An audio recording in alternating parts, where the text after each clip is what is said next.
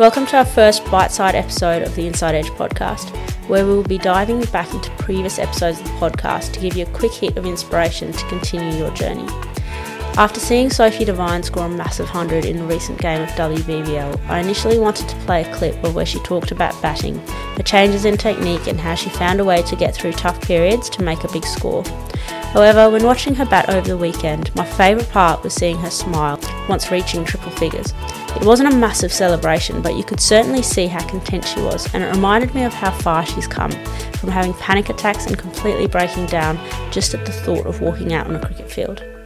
Rather than dive into a physical approach to the game, which is well worth listening to if you check out the full version of the podcast, I thought it would serve as a good reminder that if you're struggling, things can and will get better.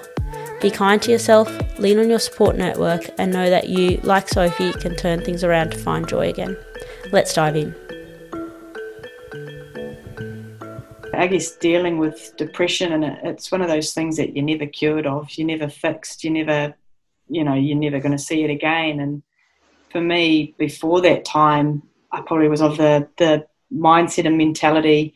I didn't fully grasp it and I didn't understand it. I absolutely, had empathy for people that, were battling with a mental health, whether it was depression or anxiety. But for me, when people say, I can't get out of bed, I don't have the motivation, I'm just so down, I couldn't understand it. I couldn't comprehend that until I found myself. I was one of those people where I did not want to get out of bed and I did not want to see anyone, and going into big crowds made me anxious, and it sort of all clicked for me. So at the time it was hard, it was shit, it was tough, and it wasn't nice, do you know what I mean? But coming through the other side, and that's probably the really important message, is that there is another side, and you will get through it.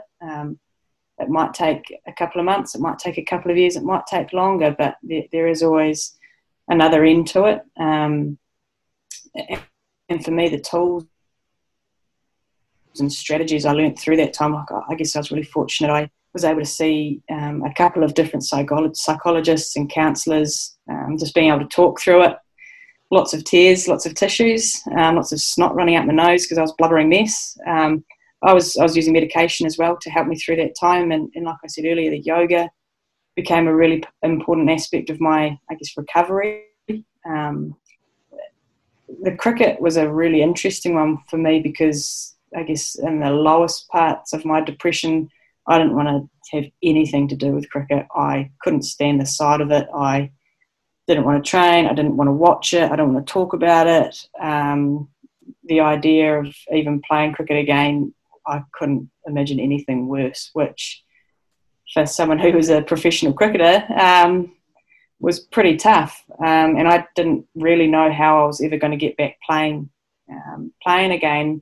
And again, like I said, I was really fortunate. I had some great support and professional help to, work my way back into that environment. And it did take a lot of time. I'm talking close to 12, 18 months till I felt comfortable back in that space again. But I remember I missed a tour, and that was probably one of the hardest decisions I've ever had to make, was missing a New Zealand tour because of my mental health. And I remember at the time, I just wanted someone to make the decision for me because I couldn't make it.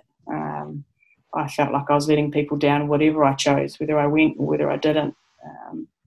But I'm really glad I decided not to go in the end, because I was in no mental headspace to be playing international cricket. And the steps back to getting into that New Zealand environment again were really tough. I remember it would have been one of the first series I came back, and we were playing out at Lincoln in Christchurch in New Zealand, and we stay pretty much at the ground, and it's a 2-minute walk from your accommodation to the ground. And I remember waking up that morning, and it's really like a black cloud sort of hangs over you, and I thought, come on, let's give it the crack, day of the game. So I remember walking over full of anxiety and, sensing a panic attack was almost brewing, and just trying to work through those strategies of breathing and, let's just, you've done this before, let's just try, what would you normally do before all of this? And so, okay, all right, well, I'll do what any cricketer does. I'll walk out into the middle and I'll have a look at the pitch and pretend I know what the pitch is going to play like. And I remember getting to the middle and I just broke down in tears. just overwhelmed with emotion, sadness. And luckily at the time, the coach sort of came over and obviously knew sort of what was going on, and sort of said, look, don't worry about playing. Like, there's no rush. You don't need to do this. We can try again another day. And I remember literally just walking off the field and going straight back. And I actually slept through, I reckon, 3/4 of that game. It was a 50-over game too.